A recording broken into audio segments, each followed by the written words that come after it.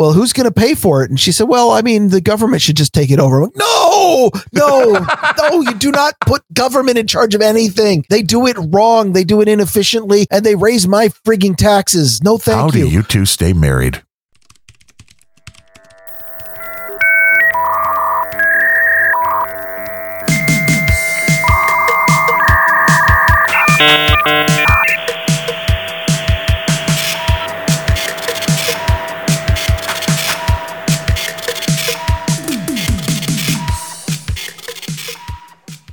Hello and welcome to episode number 38 of the Grumpy Old Ben's podcast, the Black Friday edition.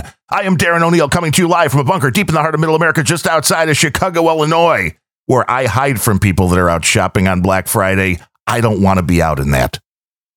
And from America's left coast, where if you haven't finished your Christmas shopping, you're already behind, I'm Ryan Bemrose. Well, yeah, you have your Christmas shopping done for next year already. You got to be ahead of the game. That's how you beat these Black Friday sales. And here on the left coast, it is already after 9 a.m., which means if you haven't been shopping for at least 5 hours already, then what kind of a slacker are you? I just want to know why people go and do the shopping at this point in our lives where we have this thing called the internet, where most people throughout the year do a vast majority of their shopping online, why they feel the need when Black Friday comes along to run out and get out into the streets. And in a lot of these places, the weather's bad and drag people around and where you can't find spot. It seems like the most inconvenient thing in the world to me. And the deals just aren't that good. I don't get it. But that's why one of the reasons we're talking about retail today. It's like, it's Black Friday. What else are we going to talk about? The answer to your question, like the answer to so many questions posed on this very show, is that people are retarded. Oh. However, I don't think that nearly as many people as you think are out doing it. I believe that today might be the first day of 2019 that most malls have not looked like ghost towns. Yes, well, I do believe that the brick and mortar stores are crashing and burning, and that is nothing new because of things like Amazon's now one-day shipping, same-day shipping, with prices that can't be beaten. All of this home delivery even, which we can talk about too, when it comes down to even groceries and all this. I mean, we're becoming a nation of hermits. So in that way, I think it's bad, but the whole concept of going out to a store to buy things could be in danger in our lifetimes because nobody's doing it anymore. It's just way too convenient to have somebody else do that for you. The crazy thing about it is that I used to be unique and unusual when everybody was going out on Black Friday. And I'm like, no, fuck that. I'm staying home this day. I'm not going anywhere near the malls. I'm not going anywhere near traffic. And now I'm just normal. And it feels weird because I've never been normal about anything in my life. Well, there were times where it was enjoyable to work Black Friday, and we can talk about that a little bit because we've both worked retail, and it's something that I think everybody should do at one point. And although I guess the whole concept has changed greatly now. Is this because you're a misanthrope? Maybe. Do you just hate people? No, I mean, everybody needs to dip their head in a sewer at least once in their life, just so they can experience what I did. What? Well, kind of, because it gives you a different perspective. And I think everybody at one point or another should have to work a sales job just because it does give you skills that other jobs won't. And I think the millennials especially could use this. And it was interesting because I had Thanksgiving yesterday with the family, and my nephew, who is 25, I believe, he's getting married in a little over like a year and a half or so.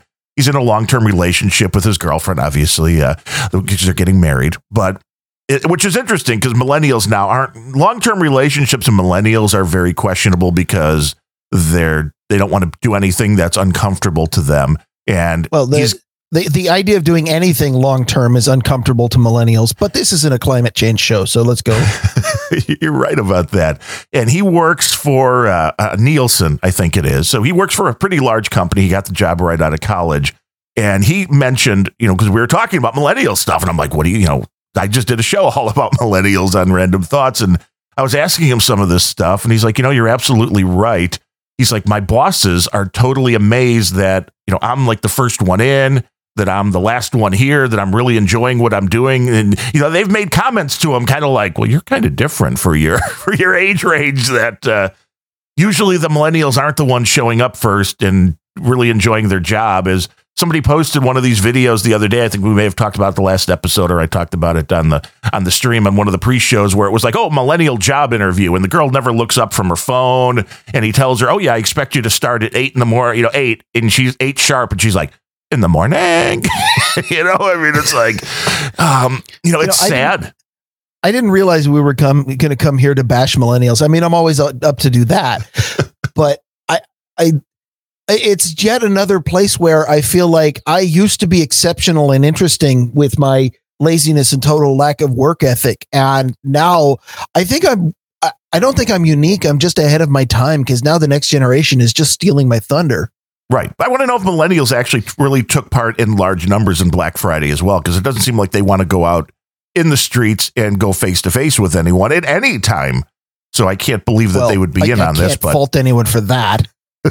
Well, you're the one that doesn't want to get face to face, and maybe you're the one that you had a little bit of maybe you're the true grump. I mean, I know we call ourselves grumpy old Bens, but I think maybe you're actually a grumpy old Ben.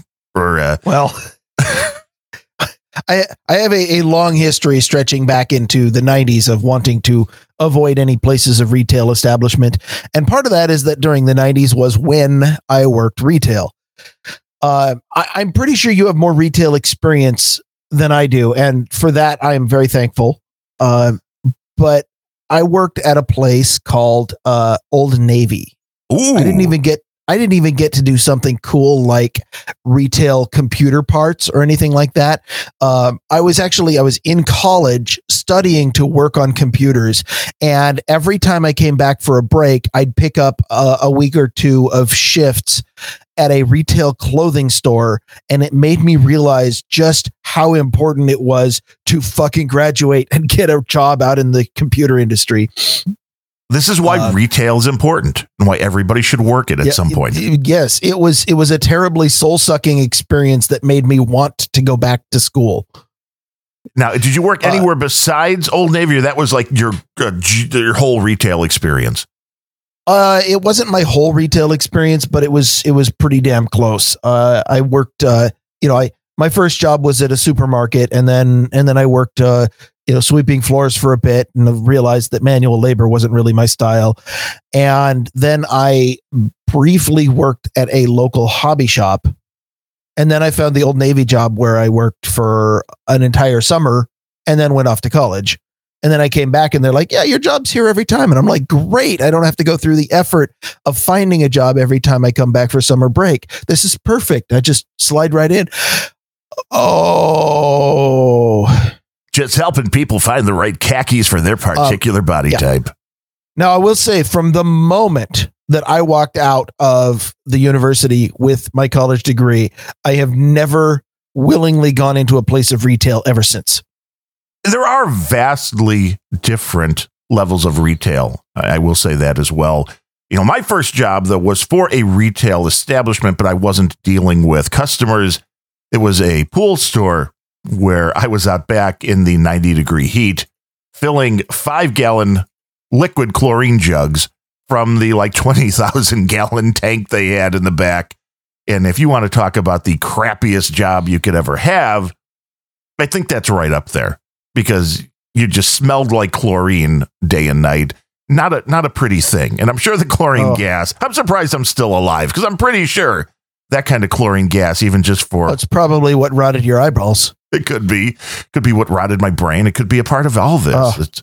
You never know. So clothing was soul draining, and especially the kind of customers who came in, the clothes fetishists. But if you want to talk odor, then the worst job I had was working in the deli at the supermarket, because when you walk by the deli, they put everything out to smell really, really good. But let me tell you, by 6 a.m. the next morning, that grease does not smell good.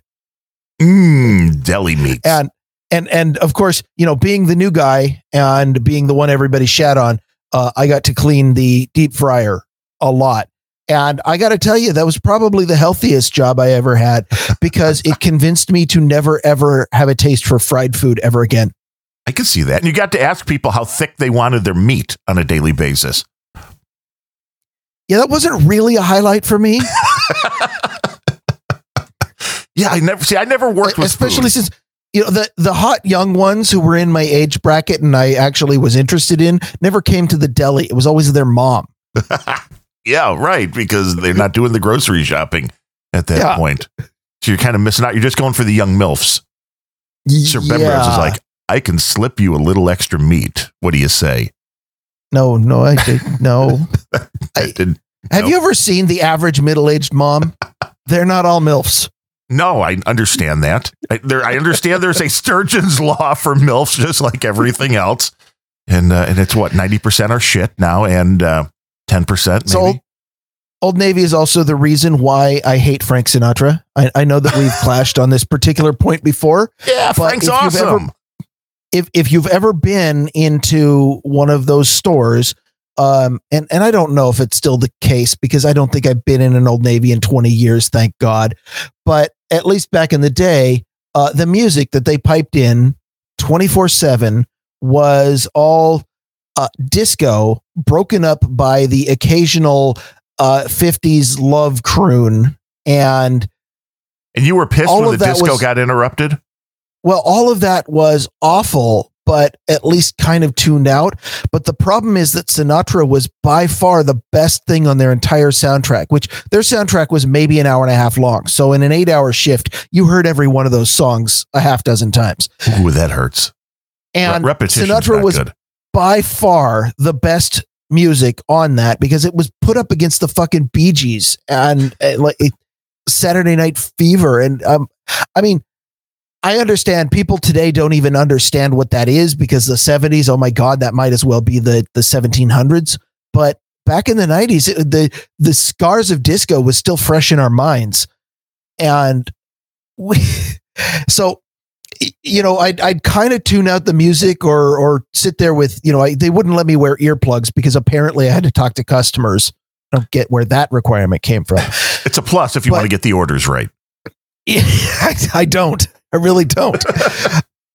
But then Sinatra would come on and I'd actually find myself tapping my toes and moving along to it. But after weeks and weeks of hearing the same fucking 4 Sinatra songs for 6 times a day, you're familiar with the phrase familiarity breeds contempt? Oh, yeah. I was literally desperate for any other kind of music. I would put on a fucking rap station when I got in my car on the way home. And by the way, I probably should apologize to Sir Scandinavian for dropping F-bombs, but this is Grumpy Old Ben's. You knew what you were getting into if you're letting an 8-year-old listen to this. Well, no. I mean, he paid for the Les Bemrose package, so we should just start. Then the Les Bemrose package isn't available in live. You're gonna have to go find the recording. Yeah, the heavily edited version, where every time Sir Bemrose drops an F-bomb, we change that to Farvignugan. It's a special thing we offer, the briny golf swing. That's complicated. Yeah, all we need is a golf swing. The golf swing is nice and easy. See, I never had a real problem with retail as far as the music went. My first job was at a bookstore at beautiful Crocs and Brentanos in the Chicago area. It's gone bankrupt after I left, but I had nothing to do with that. But at that point, the music, at least the bosses were pretty cool, because the music they played was just on a cassette system, and they let you make tapes and stuff and bring it in as long as it was nothing horrible. And of course, then working at Radio Shack, which is also almost totally bankrupt now, and I worked at Circuit City, bankrupt now.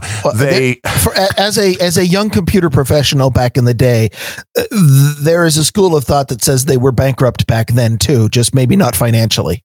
That's true.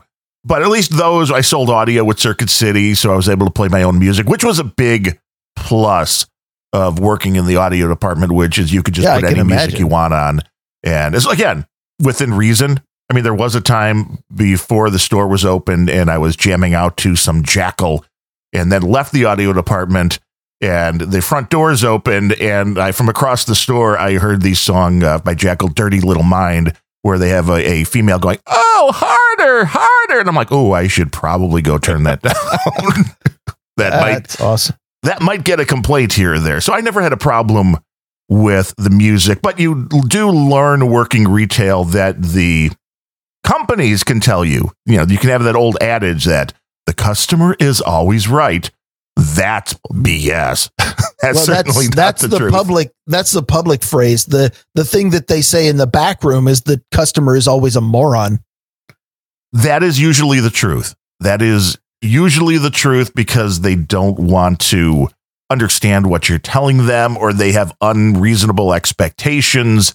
And learning how to deal with that in a way that you can, not lose your mind is a skill that everybody should have, because you can carry that with you for the rest of your life. But it's not to say that you can't learn a whole lot of great passive aggressive stuff as well by working retail, like picking up the phone.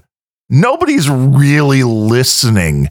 When they dial a phone and they're calling up a place, especially, like Circuit City or Radio Shack, that, they always want you to answer the phone like, hey, thank you for calling Circuit City. Thank you for calling Radio Shack. Right. Now, if you just answer the phone and say, fuck you for calling Circuit City, nobody's going to catch it. But then you get that one Karen who was actually listening and now you're in trouble. Right. What did you say? And then I said, thank you for calling Circuit City. Why? What did you think I said? I mean, you never know.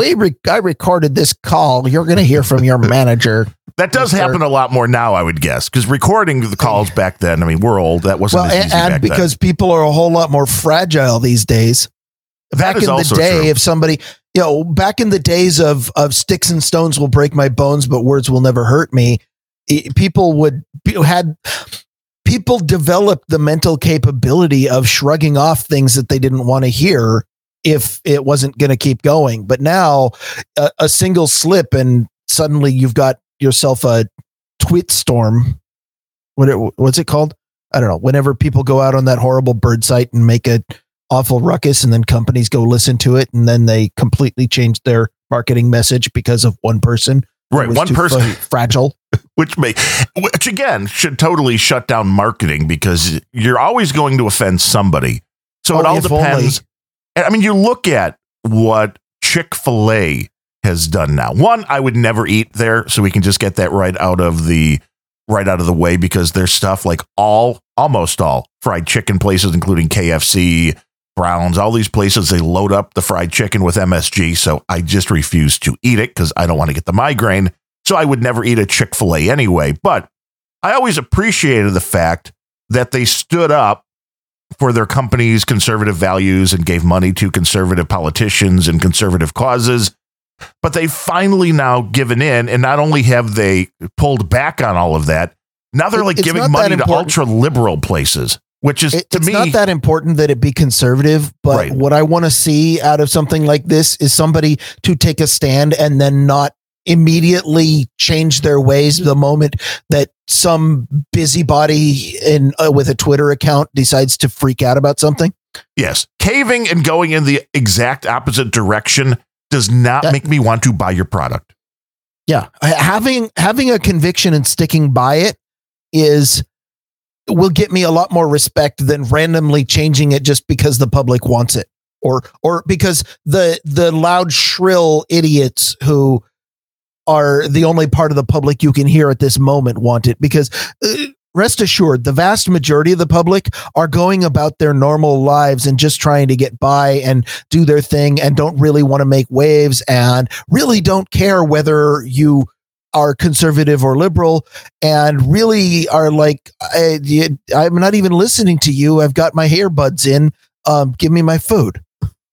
Which the earbuds thing, I guess that makes it even more interesting now in a retail setting where somebody walks in to your showroom floor, and they're just got the earbuds in. Back in the day when you walked up, somebody walks into the front of the Old Navy store, and I'd walk up and greet them, and they had earbuds in, so they completely walked by and ignored me because they couldn't hear me.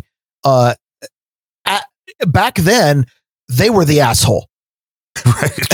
Now they're average. Now that's everybody. I don't even understand how retail works. I guess these people are just, they're like the invisible Morlocks or whatever, the people that just nobody sees, like the serving class. What was the other interesting thing you learned working in a retail environment like that, which it seemed that there was a large percentage of people that were walking in your door that didn't really want to talk to a salesperson and got annoyed when a salesperson even says hello. But it's like, okay, understand this, people walking into the store. The bosses for the people working in said store, tell them, greet everybody that comes in. Just understand that the person who is cheerfully saying hello to you, if that person did not greet you, they would be taken to the back room and beaten. So kind of. So they are doing this not because they want to they don't want to interact with you any more than you want to interact with them. They are doing it out of fear of their masters. And every now and then I ran into somebody that I was working with that was getting close to their breaking point with the old retail job. Anyway, I think I told on one of the Grumpy Old Bens a story of the guy that came in that was an audio guy from like St. Louis that came up when the Chicago market of Circuit City opened, and he was the audio guy and he was training the people here. And a woman came in looking for the cassette deck that was in the ad, which of course that was where Circuit City was making no money. Yeah. The first sale I ever made at Circuit City, as a quick aside. By the way, quick pro tip, and I think this is as true with Black Friday today as it was back then, is that if it's in the ad and you are showing up at 9 a.m. or 10 a.m., it's already sold out. Well, yeah, because they have like one or two. But this was just when Circuit City opened. It wasn't Black Friday. But the things that they put in the ad were things that had such low margin, or they were actually at negative margin just to get people in the door. And somebody came in and was like, oh, I want this Sony cassette deck that was in the ad. So I wrote them up. And the manager walks over. So you just sold that cassette deck? Yep. Why'd you do that? Well, the guy asked for the cassette deck. Yeah, but did you try to sell him X, Y, and Z? Well, he wanted that cassette deck, and they were pissed. Like, well, no, you need to upsell him. You need to sell him to the Kenwood. Huh? Yeah, you're a terrible salesman. How could you possibly give the customer what they want or what they say they want? Because as every salesperson knows, what the customer actually wants is whatever it is you try to sell them, right? Exactly. But so my question then was, well, then why did you put it in the ad at a price you didn't want to sell it for? That went over well. But the guy that came up from St. Louis. This is a concept. I don't know if I've ever brought it up on the show before, but what you're describing is a practice that we call marketing. Yeah, almost bait and switch, because they're very. That's what I said, marketing. Not all marketing is bait and switch, but a lot of it, I guess, is when you're running these games of advertise things at prices you don't want to sell. And I do remember there were times, because Best Buy and Circuit City were in the retail war at that particular time, and every now and then Best Buy would put something on. It was a good time to go get hardware. It was, because there were times that Best Buy would put things on sale. The one I remember was, I think, television sets.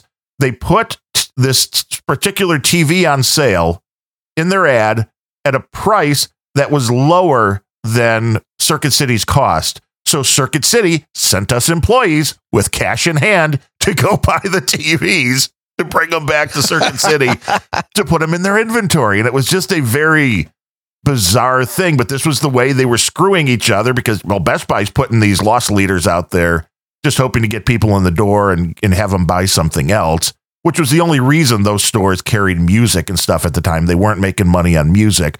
But this guy that came up from St. Louis, the woman came up kind of the same thing as the first customer I ever had at Circuit City, and wanted the low end, either Pioneer Sony deck, whatever it was. And he was doing his damnedest to sell her on something that would actually make him a couple of bucks. Because when you sold the thing that was in the ad, Circuit City employees worked on commission, you got nothing. So you were doing whatever you could to make a buck. And she finally said to him, got pretty exasperated by the hard sell. And she's like, is there something wrong with this Pioneer or Sony, whichever it was? And he looked at her and said, not if you need a doorstop. And I just thought that was pure genius. But this was also the same guy who I applauded when somebody need a doorstop. Yeah, see, there you go. It's perfect for that. But I applauded him when somebody walked into the department and he said, hi. And the person said, I'm just looking. And he's like, I didn't ask you if you needed anything. I just said hello. And the person just kind of looked at him like confused. You know, they're so programmed to expect things, I guess, when you walk into stores. And as an employee, I can tell you it is really annoying when you just say hi to somebody and they come back with that, just looking. Yeah, because they don't want an interaction with you. And on the one hand, I totally understand that and I can't blame them. And from the employee's perspective, if you're an employee, you don't want to interact with the customer anyway. See the previous adage, the customer is a moron. And no, you don't want to interact. But again, your masters will beat you, so you have to. Yes, you do. And you have to try to sell what they want you to sell, and you have to deal with the customers. I mean, the most ignorant thing I guess I ever heard from a customer was working in the audio department with a young female salesperson. And the guy walked in and asked, whatever. She said, hello, can I help you? Whatever it was. And his response was, I'm sorry, little girl. I want to talk to one of the guys. And the hilarious thing was she knew her stuff more than anybody that was in that particular area at the time. That wasn't with another customer. When you go back and you find the new guy who's sweeping the floor and has only checked out on phone batteries and say, okay, you got a customer up here. I need you to lay down all your knowledge on him. Right. And then he'll be totally confused by the end of that. So you have to deal with that kind of stuff. And I mean, it should come as no surprise to anybody. There is a lot of spite in the retail business. There is, which is why I think the online, without a doubt, has gone gangbusters over the last decade. The convenience factor, the fact that you don't have to talk to a salesperson, and the fact that a lot of salesperson that work in retail don't know what they're talking about. And I saw that a lot at Circuit City as well. When somebody would call in, if they pulled me from the audio department to go in and sell TVs and VCRs and stuff, I wasn't versed with all of the products. And they had those little signs on everything that gave you the key features. So when somebody would be like, what's the difference between this one and this one? You're looking at that sign like, well, this has, and you're like, well, I could read. It's like, well, then why didn't you? I mean, but that's not unique to Circuit City. No. The details might be different, but even in clothing, you wouldn't think there'd be a lot of complex stuff in clothing. And I did learn a lot there, but there were times when somebody would mystify me with a question, be like, what's the difference between this blouse and that blouse? Be like, that one's yellow, I think. You're colorblind. You are the worst person to work for somebody to be offering advice with clothes. Actually, being colorblind kept me off the floor more than, of course, I played up that angle as much as I could to keep off the floor, because the place I loved to be during my entire shift, if possible, was in the back room, moving stuff around and stocking things and doing all the things. We always had the hip teenager salespeople who really wanted to go out and socialize. And I wanted them to do that because I just wanted to be in the back room. I didn't have to wear the stupid t-shirt. I didn't have to wear, in fact, I had to take off my work t-shirt because I was going to get it completely filthy. So you were nude in the back room stocking stuff? Usually I wore a different t-shirt, but given that in that particular clothing store, the ratio of male to female was about 0.1. It was one of the advantages of working at a place like Old Navy is that I was in the minority as a man. Allegedly, but at that time, were you really recognized as a man? Was that the pronoun you were using? I mean, was that all okay at the time? Well, I identified as a man, but no, for the most part, they didn't identify me as such because The odds were in your favor. There was no doubt about that. it's not where I met my wife. For that, I'm glad. I actually, I am currently married to a person who enjoys going out to malls and retail establishments far less than I do. Whoa. Is that even possible? Yes. Yes. That- See, I will, when, basically we have now entered, as of today, we have entered the official Christmas shopping season. I know that unofficially it started, 2 months ago at Labor Day, but officially Thanksgiving is over. The next upcoming holiday is Christmas. We are now in the Christmas shopping season, and Dame Bemrose and I always had a thing where we would never go to a mall at any point during that. But whereas I would refuse to go into a mall, and I hate even going, I don't even want to deal with the parking lots at the mall.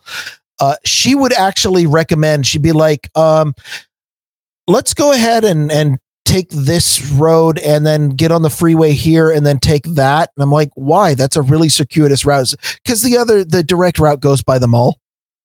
Got to avoid it at all costs. You cannot even drive past the mall. Yeah, I can see that. I can definitely understand that.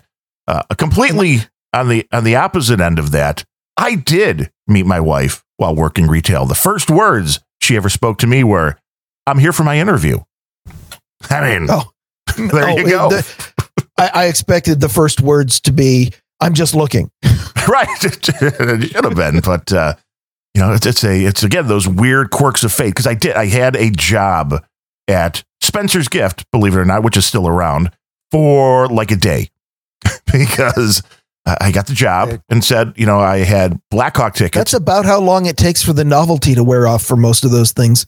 Yeah, I could see that too. I can see that too for having to deal with the particular clientele that worked there. I did actually enjoy working at the bookstore, but with Spencer's, I got hired and I'm like, well, I got Blackhawk tickets. I think it was for that Friday or Saturday night, whatever it happened to be, that my dad and I were going to the Blackhawk game. And so I started the job, worked one day, and I'm like, okay, well, I won't be here tomorrow because of the game. And they're like, well, no, you need to work. And I was like, screw you, adios. And that was it. That was my one day at Spencer's Gifts. And then I got the job at the bookstore. And if that wouldn't have happened, if it weren't for that one Blackhawk game, might never have met my wife and might be in a completely different place at this point. That whole world. Or at the very least, you'd be a soulless automaton still working retail. That's possible. And I did. I worked retail through, as opposed to a wildly successful podcaster. Right. I am a wildly successful podcaster, at least in the top 10 that are on the No Agenda stream right now. I mean, I think I'm on that list, top 10. Working our way up. Top 15 at least, yeah. Maybe the top 15. But, it was a nice step up. I mean, working at Radio Shack was actually kind of fun because I dug all that kind of gear. Working at Circuit City was interesting, but then the management was just horrible and soul sucking to the point of where they would want you on a Sunday where it was a slightly shorter day, but I think Sunday was an actual 8-hour day where otherwise, they'd be open from 9 a.m. to 9 p.m. There were longer shifts, but even with the 8-hour shift on Sunday, the boss was always like, no, only take a half-hour lunch. He was from Colombia, I think. His name was Tony Samaniego. Oh, no, just take half-hour lunch. It's like 8 hours, full day, state law, 1 hour. And they would hassle you about that kind of stuff. Well, who's going to cover the department? I don't care. That's kind of your job, having employees I'm not paid enough to make the schedule. That's why you have the word manager in your title. Exactly. And, it was weird. And so that was one aspect of that I didn't enjoy, but being a Radio Shack was a very small store, obviously. So you're working with maybe one other employee at a time. Circuit City was a little more fun. There were more people. We did more wacky crap and, doing inventory and stuff like that where, there were some good times. There were some good stories that come out of that. Then moving on to working in a flooring store for a guy my dad's known for years as a really good friend of our family. That was totally different. And I don't even see that as retail, even though it is. But I guess I see it. There's a big difference when people are coming in And rather than dropping $100 on a cassette deck or something, that they're looking to drop thousands on, getting new carpeting or new flooring or whatever it is. It's a completely different concept.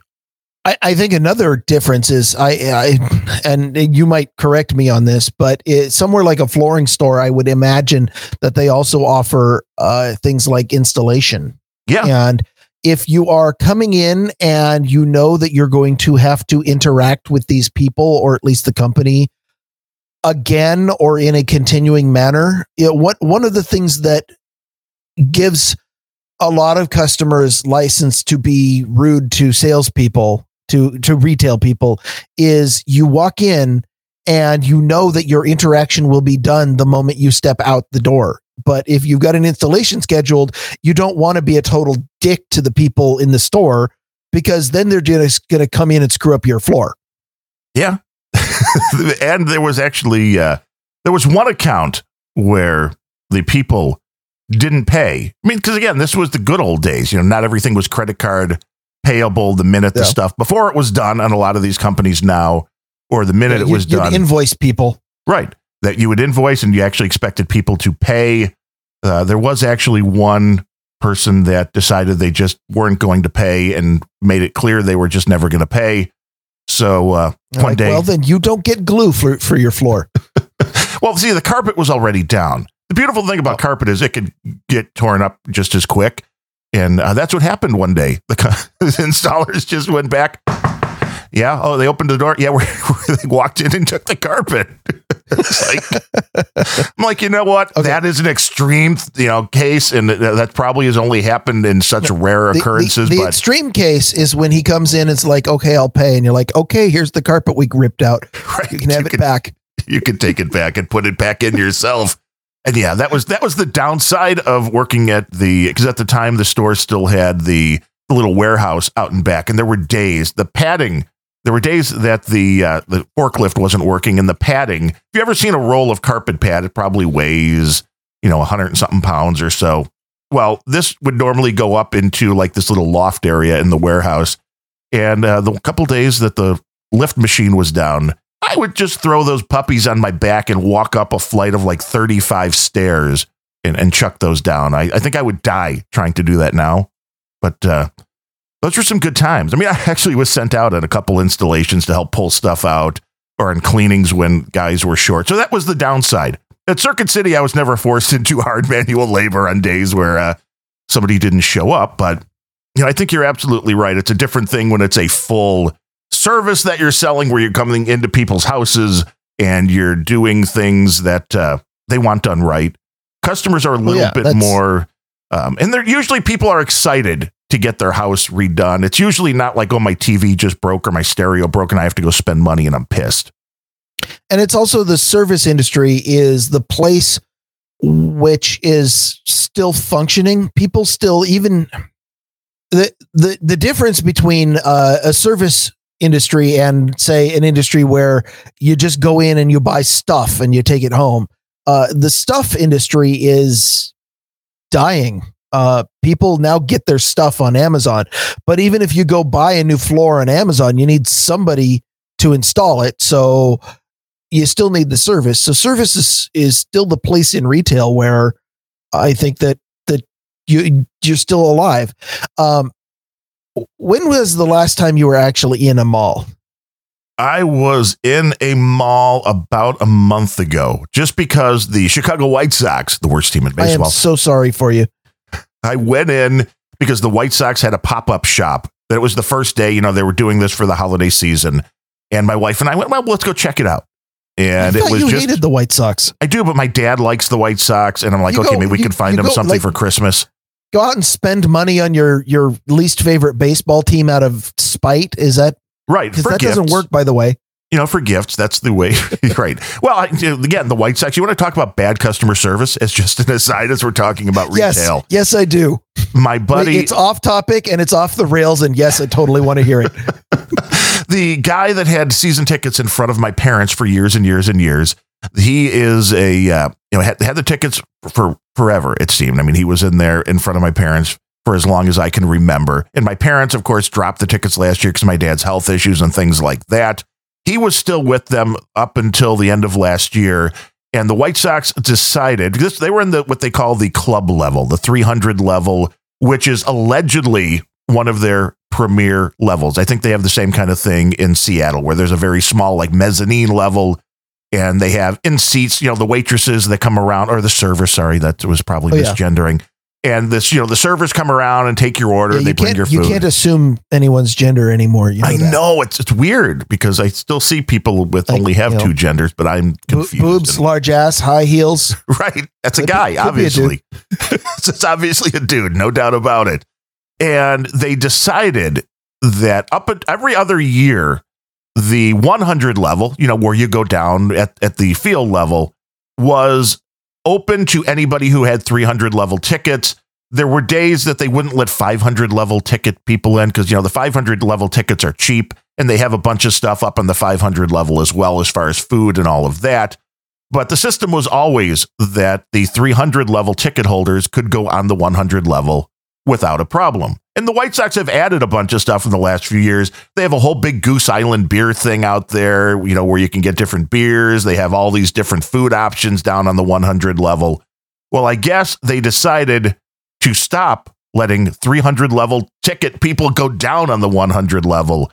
And he just had it out with the ticket rep, and they just didn't care that they were paying for premium tickets, and they were just telling them, well, no, they're just changing the rules, so we don't want to let you down on the 100 level, which made absolutely no sense to me, because besides the seating that actually had the food included, which is a couple sections in the ballpark that does that, you pay like $250 a ticket or $300, and you get all your food and booze.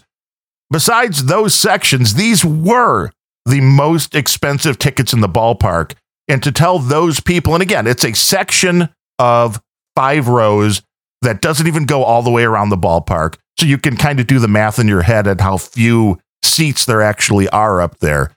So to piss off those people and say, no, you can't go down onto the 100 level was just absolutely insane to me, especially when you have a season ticket holder who's spending up there, I think it was like $10,000 for 2 tickets for the year, to tell them, like, nah, we just don't care. I thought was just indicative of a horrible retail experience. It was indicative of a company who just has no clue on what they're doing.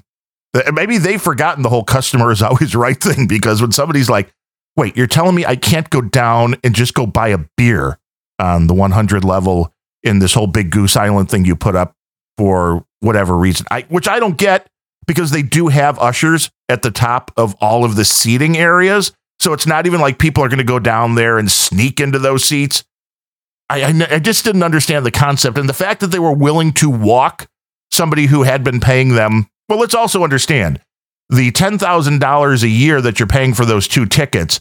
If you go to all those games, doesn't even come close to what you're spending if you actually buy food and water, because the freaking water bottles were like $6-7 a piece. The last game we went to, a hot dog, okay, that's a foot long that you can get, the hot dog, the foot long. If you go to Costco, the foot long with the drink is like $1.50.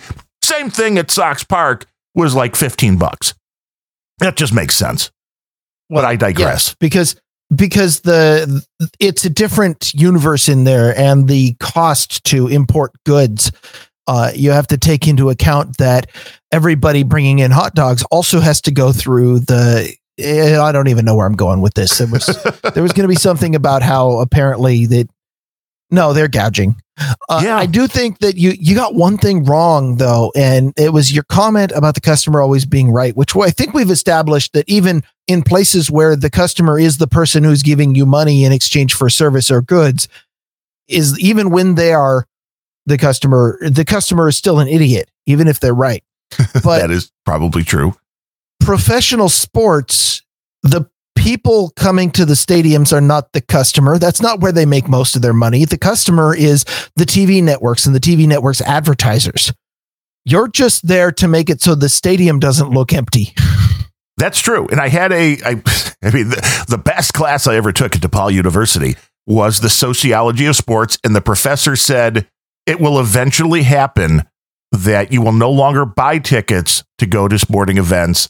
Technology, televisions, high def, all this stuff would be coming, that people would stop going and these franchises would have to pay people to come to the games in order for the seats to be filled. And I think he was probably right on. And this was a guy saying this back in like 1989, 1990 or so. So it's finally coming around, I think, to that, as you see a lot of these stadiums empty and nobody's showing up, that you're going to get to that point. And then, I mean, they're going to have to give you free food at that point too, right? I don't know. I don't think that they will ever turn their audience into a cost group. I think that it is theoretically possible that they might. I mean, the ticket prices will. Well, it's theoretically possible if economics and market forces were in effect, that ticket prices would be going down. Although we've never seen that, so I'm not sure that's true. But no, they're never going to start paying people to show up. What they'll do is they'll come up with reasons to not have to have people in the stadium at all. And I think, in the long term, you might start seeing smaller stadiums get built or just, indoor televised stages. That is happening. Everybody goes in and plays on effectively a Hollywood backlot where the only people invited into the physical area are the crew.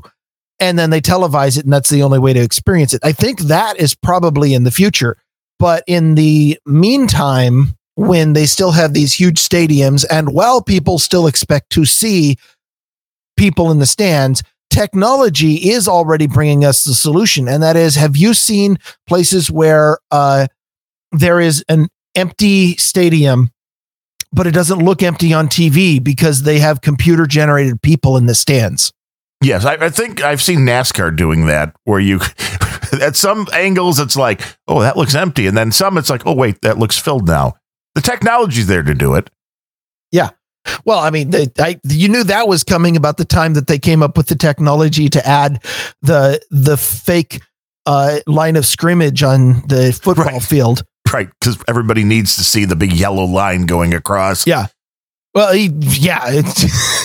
that felt so unnecessary. I'm like, why do I need the giant yellow line on the field? And of course, early versions of the technology were hilarious when somebody would be diving through and the yellow line they'd freeze it and the yellow line is right across a couple players' backs or something.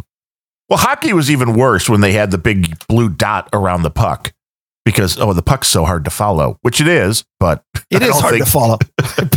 I don't think the big blue dot worked, but I digress. It's hard to follow. It's hard to follow on TV. It's impossible to follow when I'm in the stands. I've been to a couple hockey games because we actually have a local hockey team in my city, and I really have to pay attention to where does the crowd of players go and where are all the people around me looking? I'm like, okay, I know the puck is somewhere over there because that's where all the players are focusing. That's where the action is. Yeah. That makes sense. But I guess back to retail. For all I know, one of the players is palming the puck and then, everybody's just running around choreographed or something. Could be. It's magic. But yeah, back to retail and to Black Friday, because hashtag Black Friday matters. Yeah, Black Friday matters. I can't remember the last time that I've gone out on Black Friday. Well, that is not true. I do remember it was about, I needed something maybe 5 or 6 years ago. And I remember going to a Best Buy on Black Friday, but if they were closing at 9 p.m., I went at like 8 o'clock and it was empty by that point because everybody gets there early and they think, oh, everything in the ad, like you said, there's 2 of them and they line up around the block. And then by 8 o'clock at night, nobody's shopping there anymore. And the employees have just gone through hell. That was the other thing. I asked my wife that question the other day. With all of these new laws, with all of the new snowflakes and these millennials, when I worked at Circuit City back in the early 90s, when you had Black Friday, I think the bell to bell we worked was like 7 or 8 in the morning until 9 at night. I don't know if they can force people to work 13-hour shifts anymore. I think. Well, it's not forced. They'll pay for it. Yes, and people will do it. I worked every single Black Friday in college because, of course, when you're away at college, you get 1 week off around Thanksgiving. And that means the day after Thanksgiving is always one of the days that you happen to be at home anyway. So Yeah, when I was younger, every single Thanksgiving, it was like you have the family over, but you can't get too drunk because you have to get up at 5 a.m. the next day and go to a mall. That was awful. Yes. The only thing that wasn't awful was when you worked on commission, having all of those marks come in with their money in hand. It was like, the money was wanting to buy the ad thing that you sold out at 5:03. Right. And then you go, well, you could get this one instead. That's 50% more, but actually sounds good and does what you want it to. And usually, again, people would buy. There was no question about it. Most people didn't like run out the other way and not go out with something. So that kind of marketing works, which I never quite understood hey, we've got 3 of these, but if that's out of stock, then most people, because it wasn't easy to buy stuff online again, I guess figured, well, I'm here. I didn't get the great deal. So their brain still allowed them to understand that the great deal was a limited time and it was kind of like a lottery. And I still need to buy something, so I'll still give money to this company because I don't feel like they screwed me with a bait and switch kind of a concept. Where now I think that's less and less the way people feel. Which is what they're trying to do. Yeah. Well, places like Best Buy anymore, I don't understand how they're still in business. How do they even compete? They have the perfect business model for being the place that you go to see the physical product that you then leave and go order on Amazon. Or if you're rude, you don't even leave. You just pull out your phone and order it on Amazon. Well, here's the thing with Best Buy, and they were the ones that got wise. And of course, this is after Circuit City went belly up. And Best Buy was kind of the last big retail store of that kind standing. I mean, I know you could buy TVs even at, Target. You can buy TVs at Meijer, the grocery store. So you can buy TVs a lot of places. But Best Buy overall was like this last bastion of the big box store that sold appliances and TVs and audio gear. And they realized after Circuit City went belly up, they changed one of their policies, which was they would price match Amazon. And that has actually brought them back from the dead. So if you walk into a Best Buy at any time and you can show them, and it's easy now because you have phones. All you have to do is pull up the same product on your phone, show them the price, and they will price match it. With that said, you have to be wary of the companies, and a lot of them do it, that will make a model just for Amazon or just for Best Buy, even though it's the same exact thing, maybe with, the volume button is moved 3 centimeters on this bezel on this device. Well, that's a different model number. So you can't price match those because it's not the same model number. But for the things that you can, Best Buy will price match Amazon, and you could walk out with it. And that has that's helped. The one thing Best Buy has over Amazon or anywhere that delivers is they offer instant gratification.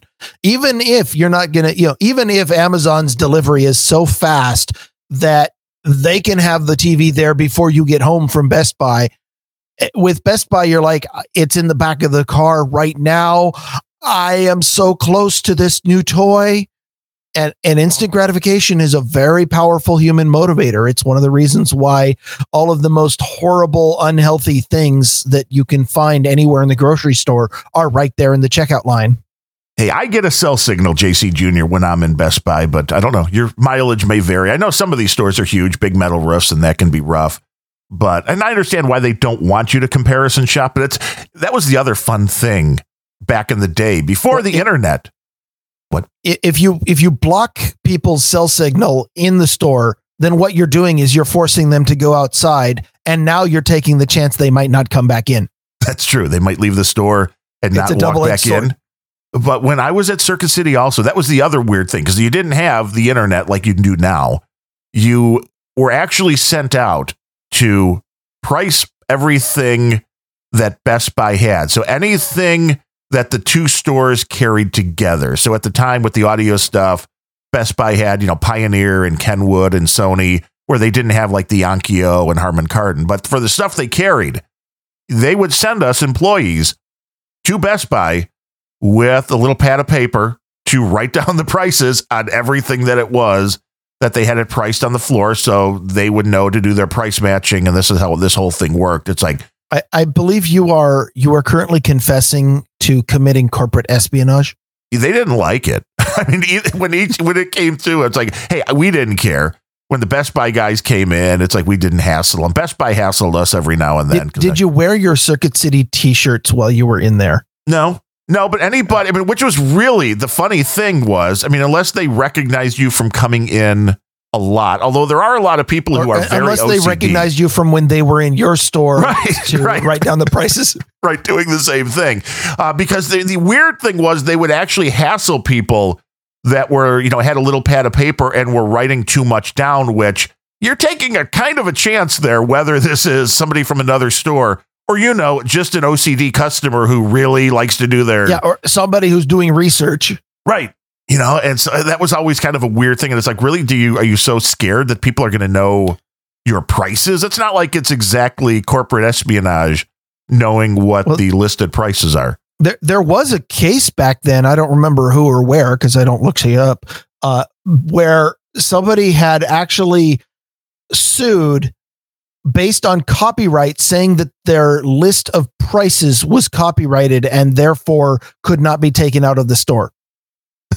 Sure. I don't think that held up, but they were trying that kind of stuff. I mean, really, it was funny. I mean, it really was. It was kind of a weird, wild, wild west vibe between, especially those two stores, between Circuit City and Best Buy, when they were, like I said, they were willing to send employees with cash to go buy the products that were under our cost. This could just be a game of round and round and round. And it eventually, Best Buy won, which is probably because of the fact that Circuit City, for all of their faults, this is the weird thing, because Circuit City and Radio Shack, two companies that I'd worked for that have gone from being behemoths to being completely wiped out, or almost completely wiped out. I mean, I know Radio Shack still exists as kind of a cell phone store now, and in some areas. I thought they finally shut down a year ago. I think there are still some out there. I don't think they're totally gone, but these were two companies that were huge. The last Blockbuster only shut down a few months ago. That's true. There was one last Blockbuster. That business model has been dead for 20 years. The thing that amazed me about both Circuit City and Radio Shack was the amount of training they made people go through. Unlike Best Buy, who didn't have employees that were on commission, who almost never seem to know what they're talking about. Best Buy went the route of, we'll just throw warm bodies on the floor, and hopefully they can read the little tags that we put on the products to let people know what the difference is. Where Circuit City and Radio Shack went to great lengths. When Circuit City opened up here in the Chicago area, they rented out a little, a ballroom, a couple rooms in this local hotel that was right down the street. And they did weeks of training. And then if people were being hired after the store opened, they would actually pay for people to get flown down to Charlotte, I think it was, and spend a week or two, whatever it was, at their place. They put them up in a hotel, give them meals to do the training, which was just bizarre to me. But they spent the money. I mean, I don't know if retail drones are worth that kind of investment, but skilled labor in general, your company does better if you keep your skilled labor well trained. DC Girl says Wegmans still does this. The question I have really is, because there is a big difference between skilled labor and unskilled labor in a lot of labor negotiation stance. Unskilled labor is the reason why unions exist, because a company that employs unskilled labor can replace people anytime that they get uppity and start asking for money or time off or bereavement leave. Whereas with skilled labor, it actually costs the company a lot of money. Like at Microsoft, I think the estimate was the cost of replacing a person was approximately 2.5 times their yearly salary. Wow. And so skilled labor doesn't need unions, for example, because they've already got a pretty big advantage, which is they can cost the company a lot of money by becoming dissatisfied and leaving. The company has a lot of reason to keep them happy, but also to keep them well trained. So Microsoft had a lot of programs to keep us really well trained because we needed to know the new technologies and we needed to know, so we could apply them. And it was far better to try to train your existing employees from a straight up labor cost perspective than it was to try to hire on new people who understood these things. And so, for example, Microsoft is a company that would never unionize for that reason. But I don't know if a retail company considers their frontline employees to be skilled or unskilled labor. And that's what you just described. Circuit City was treating you like skilled labor, where it was better to train you than to try to hire new people. And Best Buy treats them like cattle. I mean, unskilled labor. And it's interesting because I did see that changing even with the short time that I spent at Circuit City, which was a couple of years. There was a guy that worked in the computer department who was an older guy named Andy, and he was good at selling computers. He was good with people, and he was making, and I've heard these conversations from the manager, he was making so much money because it was a commission job again. He was making so much money that they had this exact concept, what you just said, between skilled and unskilled, where they're like, there's only one of him and he's making a lot of money and we could hire like 3 people making hourly that would cost us the same as this guy. And they made that wrong choice because then they brought in, like you said, the drones who don't know how to sell and having them just stand around. Computers at that time, again, we're going back to the early 90s. It wasn't as easy and people weren't as well versed and what you needed in a computer and what you were looking for and what the differences were. In the early 90s, if you were well versed in computers, that meant that you could write a compiler or, rebuild your drivers. Or nowadays, standing around and having no knowledge about computers is pretty much par for the course. But back in the 90s, somebody who knew computers really knew computers. They were hard to come by. And they were also the ones that could get you to spend more money because they could actually give you an answer that would make sense when somebody walked in. And I don't remember what the pricing was. Or at least give you some very convincing bullshit. Right. Which is what you need too. But if somebody walked in and said, well, what's the difference between this $1,000 model and $1,500 model? And you were able to give them an actual answer that made sense to them, whether it was true or not, I suppose. Like this one has 16 kilobytes of cache memory, which means that it's going to be twice as fast because when the instructions come through the pipeline, the electrons move faster. But I do remember, again, when you want to talk about customers, I do remember Andy telling me stories because he would ask people that would come in and say, they're looking for a computer. And he would say, well, what do you want to do with it? And they're like, why do you want to know? He's like, well, so I know what you need. Do you not get how this is working out here? But people get a little crazy at times, and customers, if you're coming in trying to get a salesperson's help and they're asking you what you're going to do with the product. I mean, it's not like you're buying a chainsaw and you're cutting up grandma or something. I don't know. Maybe it is. I don't know what happens in Seattle. You did listen to the latest Nick the Rat? No, I didn't. I haven't heard Wednesday night's Nick the Rat yet. Is there something about chopping up Granny with the chainsaw? I'm going to go ahead and drink the fifth. I mean, plead the fifth. I will check it out. And everybody else should too. NickTheRatRadio.com. Streaming live on the No Agenda Stream. NoAgendaStream.com. Wednesday nights, 10 p.m. Central. Now, Nick will pay us for that ad, right? Yes. He will pay us just as much as he pays Zindu. A lot of mayonnaise will be showing up. Hope it doesn't freeze. It's cold out here. I don't want frozen sewer mayonnaise. So the last time I was in a mall it wasn't during the Christmas season, so I'm sure it's different now. But it was a Friday mid-afternoon, maybe 3 or 4 p.m. But it was a Friday, and it was probably August, so late summer. And here's the demographics of who I saw in the mall.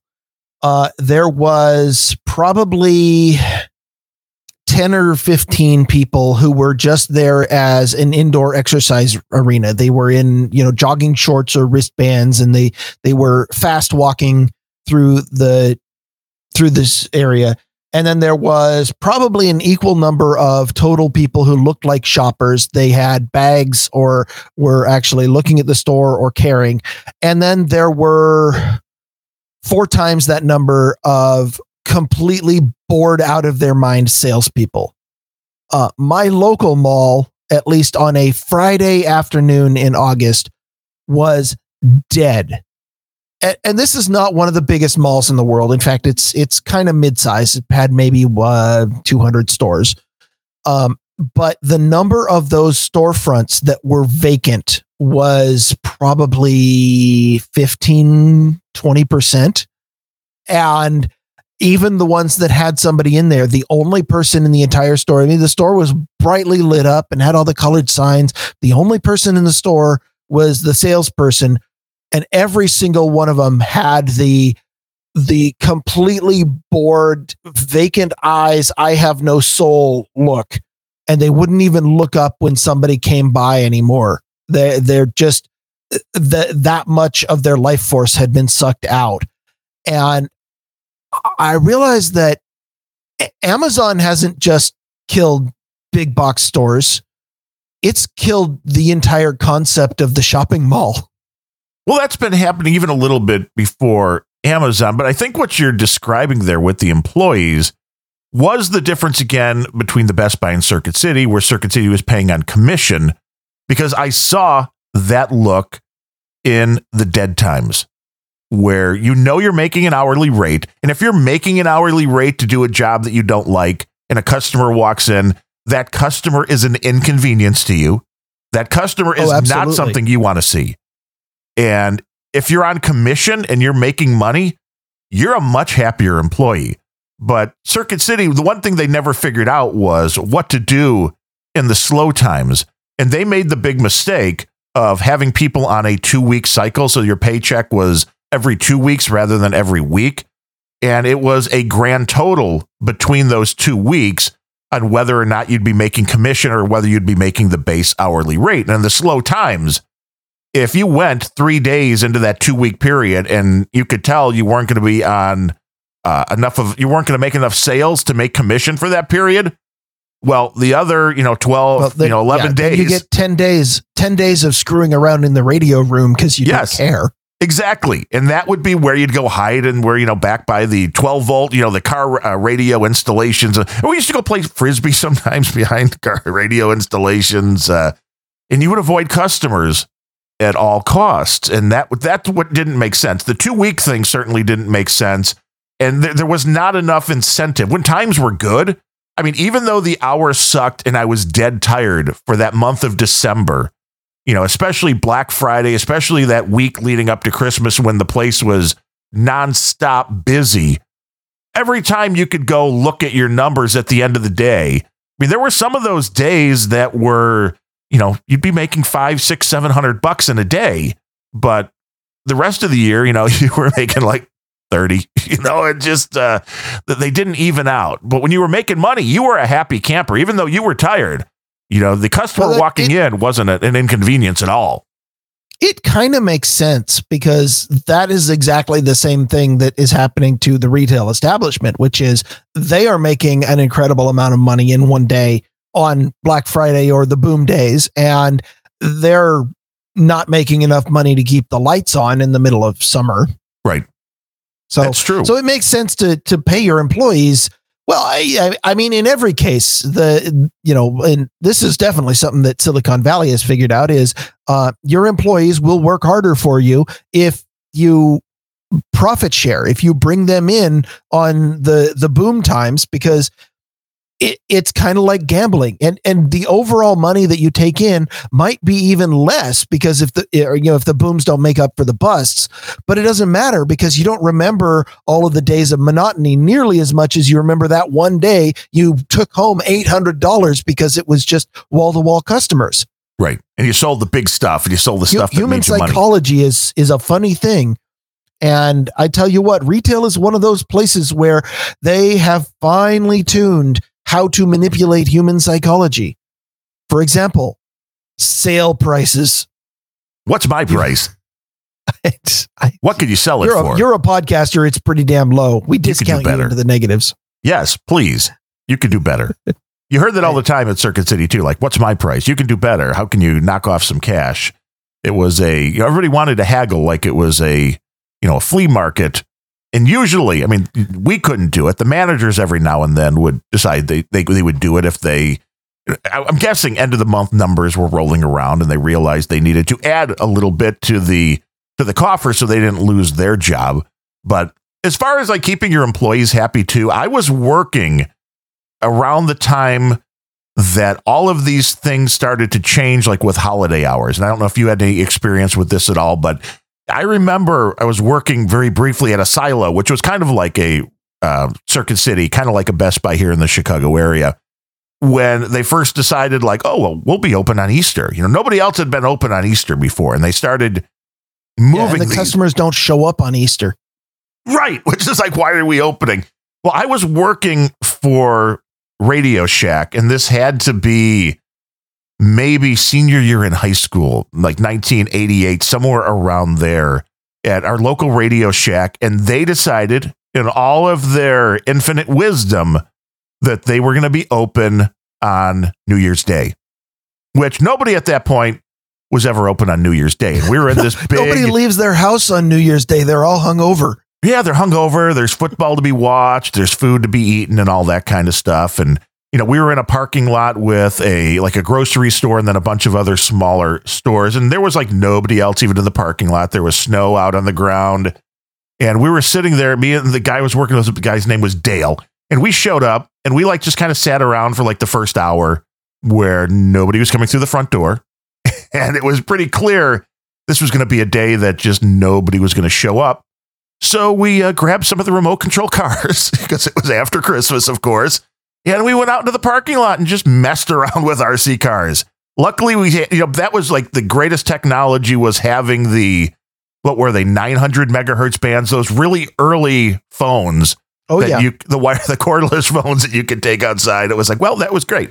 If the boss or anybody called, that was great too. We weren't being monitored by video that was being sent anywhere because otherwise we would have probably, although I don't know, would you have really fired somebody? My favorite thing about those old phones was that you knew that it was about to ring about 10 seconds before it actually rang if you just had a desktop speaker nearby. Right, you can hear it. Yeah. And no, Sir Scandinavian, I never did build a bomb from Radio Shack inventory. If I did, I certainly wouldn't admit to it. That would be wrong. Because there are other places to get that. Anyway, not that I would know. But the other great thing about those remote control cars at Radio Shack, one other thing I remember around that time was we wanted to wire some other speakers. And of course you had the drop ceiling like you do in all those kind of stores. And running the wire was kind of a time just took too much time. So we just tied the wire to one of those cars and put it up on the ceiling and zam, right across the place, man. It was worth its weight in gold. That is a fantastic wire fish. It is. If you have enough room up in the drop ceiling that you can drive a remote control car, they will pull the wire. Not a problem. I total aside off the rails. I've told you that there's a drop ceiling in my house in the converted garage. And I don't know if you have, but now I know. The reason that they put in a drop ceiling is because they converted the garage into a bonus room downstairs, but they didn't take out the garage door. The garage door is still in there on its rails. They just cut off the rails where they made the curve. So the rails aren't down the wall, but the door is still up there on the top half of the rails. And then they just put a drop ceiling underneath it. And so my favorite comment or story about the drop ceiling was when we first moved in, this drop ceiling area also had a lot of mice in it. So what we ended up doing was we put up some shelving and we put up some boxes and stuff. And then we moved one of the drop ceiling panels aside and made it so the cats could get up there. Free mice. And after 2 or 3 months of finding mice on the bathroom carpet or on the bed while we woke up in the morning, like it was some kind of mob hit and it was a horse head in that. Well, the cat wanted you to know that the job was done and they expected payment. Yes. And so, yes, we did occasionally find mice in the bed while we were sleeping the cats, we got a lot of stories of, but anyways, You mentioned drop ceiling, and that was just the first place that my mind went. Is if you're converting it to a garage, here's a pro tip: you don't even have to take the garage door out. Just put the door up, saw off the rails so that it's not on the side of the room, and then put a drop ceiling underneath the door, and then you out of sight, out of mind, right? Sure, that makes sense. No, it might not be the way a professional contractor would do it, but. Or anybody. I mean, I would understand if you didn't cut the rails and then you were figuring maybe somebody would want to convert this back at some point. But, sometimes you get drunk and you do home improvement projects. I mean, I imagine if I got up there and decided to muscle it, I could probably slide that garage door back into place. But since the rails aren't there, it would just crash out of the ceiling and drop it. I don't know. And speaking of being drunk, have you ever been drunk while working retail? Because that is really the way to go. I have. Unfortunately, I've been hungover while working retail more than Oh, yeah, drunk. that's horrible. I don't know that I ever drank on the job, but I had times when I drank so much the previous night that I showed up drunk, and the hangover didn't hit until about 2 hours into my shift. Yeah, I had one of those. Those were the worst after that 2 hours, but before that, I was doing pretty well. Yeah, I remember one day showing up at Circuit City with picking up some Burger King for breakfast because it was in the parking lot there. So some greasy hash browns after a night of drinking. And I had the food, and then like about 8 minutes later was like, oop, gotta go. The food's coming back. Yeah, okay, and, we're done with this food now. Yeah, we're gonna need completely new food. But every now and then we would go over to Hooters at lunch, and I mean, they have pitchers. I mean, you had a Hooters. Yeah. Which was the great, way to get over to, and really the Hooters where it was located. It was kind of like if you've ever seen those movies with Burt Reynolds, where they have the race, a cannonball, right? What's it? Cannonball Run. Yeah, Cannonball Run. It was kind of like that because like 2 or 3 of us would leave at the same time. And the quickest route was usually to cut down the one street and then cut down the alley behind the Target store. And there were times cut down the row of pedestrians that was in the way. Right. Well, but that's why you went behind the Target store. That was, nobody really would ever drive back there. And it was probably like it was a parking lot. So it was probably like a 15 mile an hour zone. And I'm not saying we ever did like 50 miles an hour through there as you raced over, because you really wanted to get every last minute of lunch that you could in. But there was a couple of times where Hooters and there was some beer that was had at lunch. And I remember the one time I think it was the one guy's birthday. So we're sitting at Hooters, we're having pictures. And of course, I worked in the audio department. You had coverage of maybe 2 employees there on a normal day because somebody had to go to lunch. So 2 employees. I'm at lunch. The other guy, Keith, who was now looking to go have his lunch, was wondering where I was. So he calls me on the cell phone. I had cell phones back in those days. Where you at? Well, I'm at Hooters. Well, when are you going to be back? Well, not for a while. Well, what do you want me to do? I'm not planning on coming back, to be honest. Kind of. He's like, well, what do you want me to do? I'm like, well, you can just come join us. And he's like, he was trained well enough by the management at that point that he was like, well, then who's going to cover the department? And my response was, do you care? And he's like, I'll be there at 5. And just ask one of the customers to stand behind it'll be fine. Right. Don't worry about it. They'll find somebody. It's not that big of a deal. It was slow anyway. So, come on, have lunch. And I mean, my favorite was the day we went and had enough beer. There was a guy that worked in the 12 volt department, a really skinny black dude. And he would always be walking away from the 12, he sold the car stereos. He would always be walking somewhere else to the point to where the one assistant manager told him the one day he was going to have to like attach him to a bungee cord so he couldn't get far enough away from his department. So we just start calling him Bungie. And he was a very quiet spoken dude, except the one day we went and had beer, he became like James Brown, man. And we came back and he was talking to one of the other girls and she's just like, what's the matter with him? It's like, I don't know. It's like he had a little beer. That's all. He was a much more fun guy when he had a few beers into him. But retail and alcohol mix. That's all I can say. That was one of the best things about working retail was the was the friendships and the going out And- after work drinking, because there was always stuff to complain about while going out drinking after the shift. And by best, you mean one of the only things that made it tolerable. Yes. Yes. Yes. Yeah. You brought up haggling a few minutes ago, and I don't know how much of this you've done in your life, but I was thinking back to I think it is actually a lost and dead art. You always look at old media where old movies or something where somebody will go in and be like, I'd like a cup of Joe, and they're like, okay, that'll be $6. I'll give you $4. How about $5? Haggling is something that we all kind of see in old stories. For me, the only time I've ever really had much of a chance to haggle in my life is at like county fairs and farmers markets when I was young. Nobody is willing to do that anymore. I don't think I'm old enough to remember a time when you could haggle at an actual retail store. And you can correct me, and maybe I'm completely wrong about this, but even when I go to the farmer's market these days, you can't, you go in and they're like, yep, that jar of honey is $5.50. I'm like, well, I'll give you 5 for it. No, it's 5.5. Well, what if I'm sorry, either take it or leave it. Like, you're doing this wrong. You're missing out on all the fun. It is a dying art. It really is. The only time I've run into it just sounds like so much fun.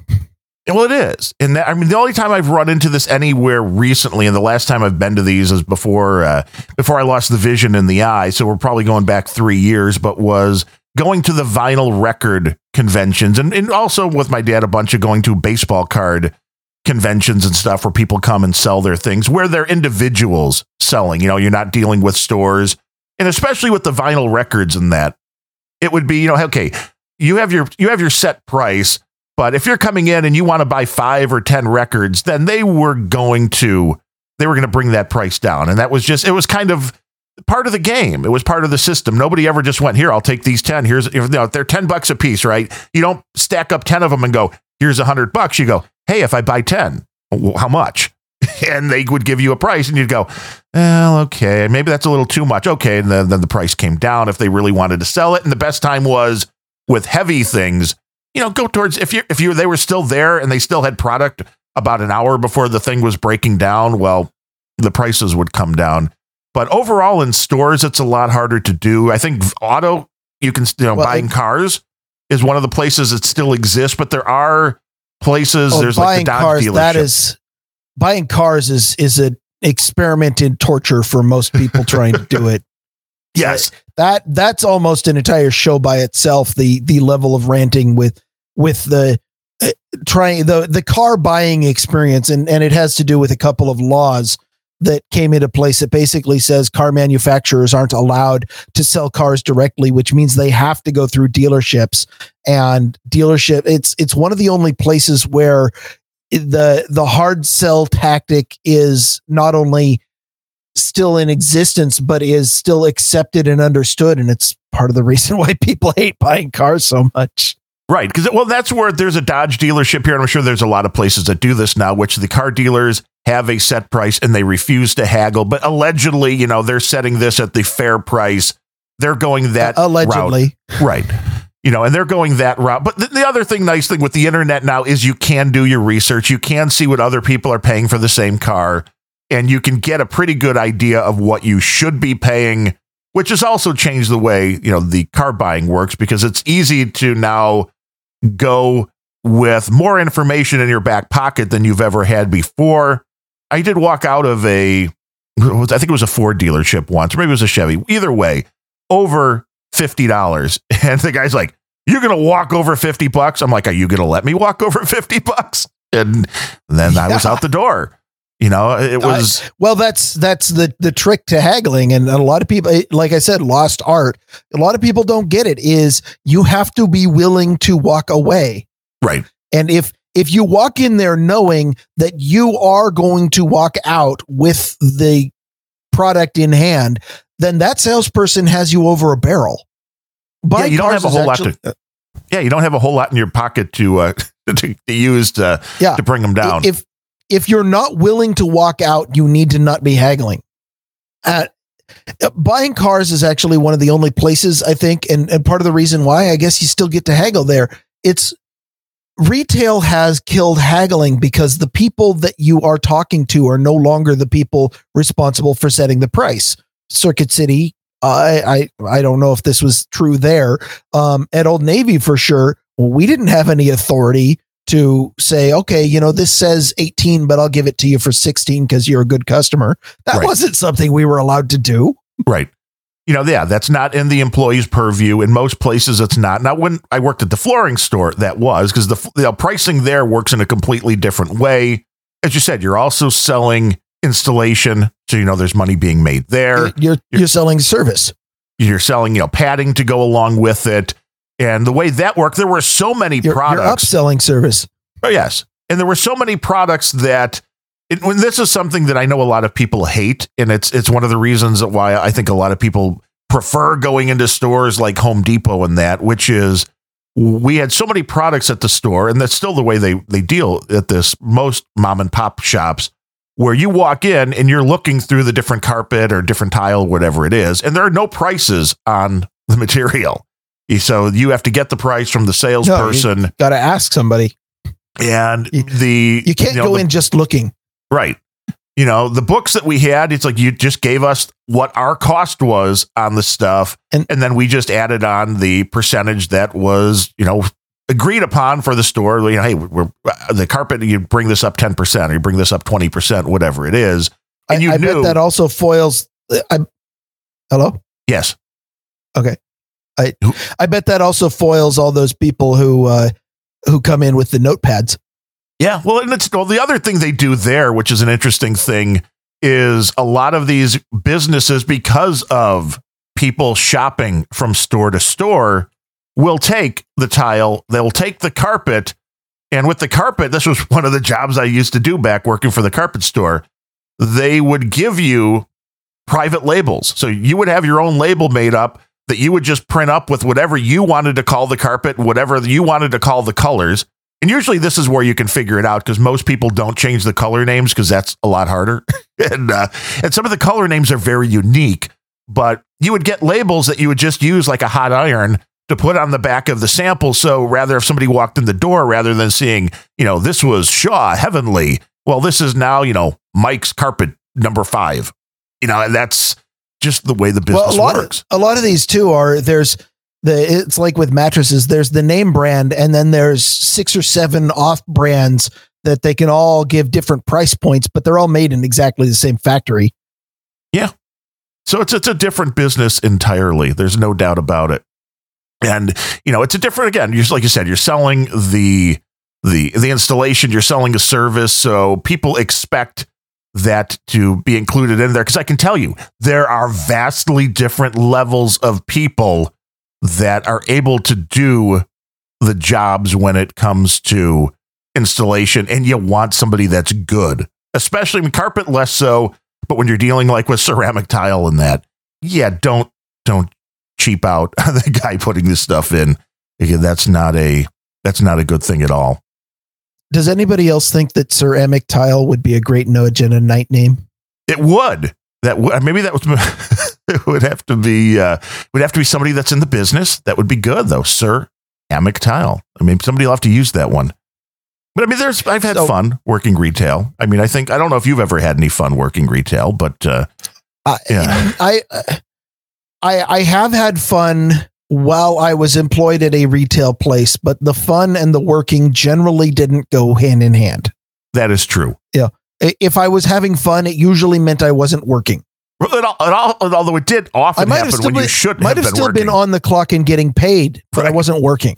Right. That was the trick right there. To get away with as much as you possibly could. Yes. The trick is to make your life livable and yet get paid for as many hours as possible. Right. And I think everybody should do it. Although I've never worked in food service, and I think a lot of people would say the same thing. You really are a misanthrope, don't you? Everybody should work. You hate people. I do. I think they should have that experience. Although I don't want to work, for food service. I don't think I can handle that. I did work food service at a Taco Bell once. Oh, once? Like you showed up for one day and that's all it lasted? Or no. I was there, I want to say 5 weeks. They had a 6-week training period where I was supposed to be learning everything about the restaurant and how everything worked. And 5 weeks in, I had never done a single thing other than wash dishes. Well, you got really good at that. No, I'm still not good at that. Just ask my wife. They have dishes at Taco Bell? Yeah, not the dishes. They don't give dishes to people. The customers. The customers at Taco Bell are not nearly evolved enough for that. But they do have things like pans and trays and utensils that are used in the cooking process. That makes sense. I after 5 weeks of doing nothing but dishes, I basically said, you know what, this isn't working. And then I said, I need to be doing anything other than dishes. And they said, well, I'm sorry, but people get put into whatever position we need during the day. And I said, and you've needed 5 weeks of dishes and nobody else is. So I just didn't show up. Oh, so you did an Office Space thing. Well, I wouldn't say I'd been missing, Bob. But you didn't actually quit. So you quit. No, I just not really going anymore. So you quit your job. No, I didn't quit. I mean, that was really my quit. I mean, it was hourly, and I just kind of stopped receiving paychecks, and I don't know. I mean, to this day, I might still be on their employee rolls, but you could just show up at a Taco Bell and be like, I'm here for my shift, man. I'm not going to do that. No, wouldn't be prudent. But I eventually did have to quit Circuit City due to the crap. And that was, again, management was the main reason. And the other guy that had worked in the audio department quit like a couple of days before. And then, of course, you know what happens when somebody quits a department, then you're understaffed and then they expect you to do more. And the lady that was working at the time, she was the operations manager. So she wasn't even a sales manager. And I kind of felt bad for her.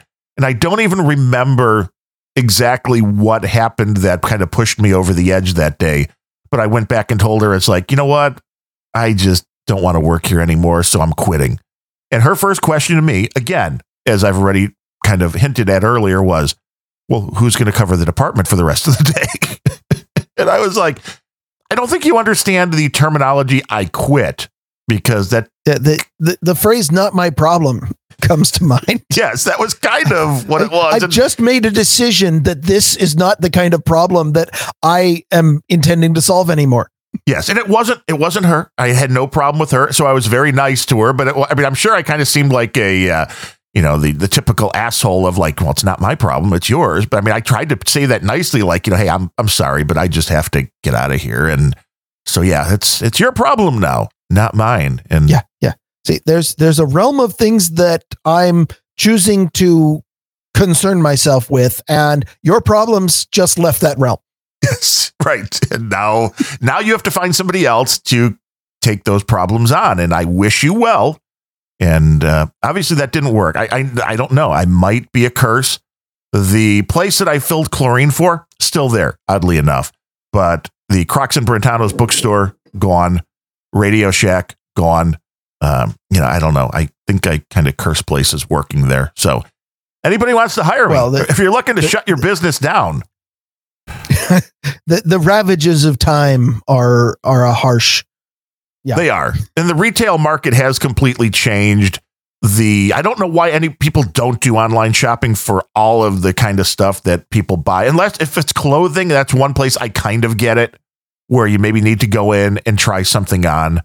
But for all of the stuff, the electronic you don't even need gear, to do that anymore. A lot of places now, you order something that you think is your size, and then you try it on, and if it doesn't fit, you send it back, and they'll send you the new size.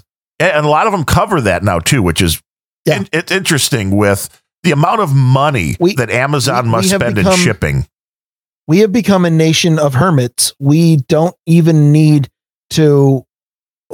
People don't need to leave their house. When I was young, we had a vibrant neighborhood where we, interacted with all our neighbors regularly. And, we had the one guy next door that I'm pretty sure was a pedo the way he was looking at me, but I didn't realize it at the time. So it was, so you hung out with him more. Oh yeah, he was just real friendly. I was fine. But I mean, we knew everybody, and every time that something was happening in our neighborhood, so like, hey, yeah, some dude came in and was looking in people's mailboxes. Everybody knew about it because we all talked to each other, and we'd even get together once a month or so, and just at somebody's house and play cards or something. Just I was the kid, so I was the one in the back who was fucking with the other kids' toys, but that doesn't happen these days. I have gone out and made an attempt to get to know a couple of my neighbors here where I live, and there's one who's an older couple who they're retired, and they are really friendly and great people. There's another one up the street who she got broken into a couple of years ago and is really paranoid, and so I scored a lot of points by saying, yeah, well, my window faces that direction. If I see anything, I'll let you know. But there's others where you knock on the door and nobody knows their neighbors anymore. They won't even answer sometimes, or they're like, you knock on the door and they're like, who the hell are you? Like, I'm your neighbor. Well, so why are I'm you Sir here? Ryan Bemrose. Yeah, I'm here, I'm here to borrow a cup of sugar, bitch. It doesn't always work. I don't know. I'm just thinking like the way that we have afforded, and I think this started with the TV generation, which is even before my time, but computers and the internet have made it exponentially worse. It used to be that neighbors looked out for each other. Nowadays, most people can't pick their neighbors out of a police lineup. That's true. I think that's pretty sad. Well, it is. It goes along with how the retail business has changed. It goes along with what we've talked about with millennials not wanting to have face-to-face conversations. And the society is changing in a lot of ways. And you're seeing this in the way we do shopping now. I mean, it's really weird to me that every grocery store now has a way to order the stuff online and either just get curbside. So, you kind of show up and beep, beep, bring my stuff out, or they'll deliver it to your house. And it's getting that all of these new services seem to have one thing in common, including all of the DoorDash and all the food delivery services, which is you don't have to leave your house and interact with anybody, but maybe the guy or girl or whatever they may be that day, bringing the stuff to your door for you. You don't have to interact with them. The way it works, or at least around here, is I watch the van pulled up that says FedEx or Amazon on it or something. And before even if I see the van coming up, before I have time to put pants on and go downstairs, they have come up, dropped the box on the front stoop, knocked on the door once, and sprinted away like this is like they're dropping off dog poop and it's 1978. And they're like, it's Bemrose's house. I don't have the time to wait for him to put pants on. Well, that might be true. The Bemrose pants quotient is real, yo. I might have a reputation by now. But like people that bring food to your door, though, the pizza guy, the DoorDash, they actually have to like knock on your door because they want a tip. The FedEx guy doesn't expect a tip. Money. Although around Christmas, they might. That might be like, oh, we're waiting for you. I wanted to make sure you got your box. I think FedEx actually it's really important. They're providing a valuable job service to all of those people who, as kids, used to go up, knock on somebody's door, and then run away. Like Ding Dong Ditch. Yeah. Yeah. Now people can get paid for that. I think it's valuable. It's important to, it's like a rehabilitation for that kind of miscreant. Besides food stuff, let me just ask you this as we're closing down this episode on retail. What percentage of items that you buy, again, besides food, like grocery store stuff, as far as things you buy from what we would consider retail establishments, what percentage are you doing online as opposed to actually walking into a physical store? We get groceries in a physical store. We don't have those delivered yet, and we still go to the local markets when we can, like farmers market, stuff like that. But for most of our durable stuff, I would say almost all of it is delivered now. Same. I will still go down to the hardware store when I need a particular type of nail or screw or something like that. And it's almost a novelty when I'm going down there and she's like, well, Why are you going out? I'm like, because I need it today. Right. Although, even the need it today is becoming less of a thing. If Dame Bemrose manages or orders something from Amazon in the morning, it's usually there by the afternoon because they have a fulfillment center just south of Seattle. So they really are completely destroying the concept of anybody getting stuff anywhere else. And I don't. Yeah. And that's a big part of it, because I remember that was, up until maybe this year around here, it may be different. They may have been quicker out in the Seattle area and out in some of these other areas out west. But it used to be, if you needed something quickly, you would go to Best Buy or you'd go to Target, and maybe you'd pay a few bucks more because you knew Amazon, you would have to pay extra for next day. Instant gratification. And now that hurdle is gone. That was a huge hurdle for people, as you said, especially knowing, well, if I order by 10 o'clock in the morning, it'll probably be here today. That lowers it. But, you mentioning going to the hardware store, that is the only thing I can think of in the recent past where we were doing some stuff around the house here. One of the lights in the kitchen blew out. So the wife replaced that with one with an LED fixture, looked exactly the same. But when the light goes out and you don't have any light in the kitchen and you want to put the new one up, you don't order from Amazon. You go over to Home Depot and you buy what you need and you come back home. Because you don't want to spend any time without the item. That's what going to a brick and mortar store allows you to do, is even if the item could be there very quickly, if you order it online, you suddenly have this asynchronous period where you know that it's on its way, but you don't have it. And brick and mortar store, if you go out and pick it up, you never have that period. You either haven't purchased it or you have it. It's a weird psychological effect.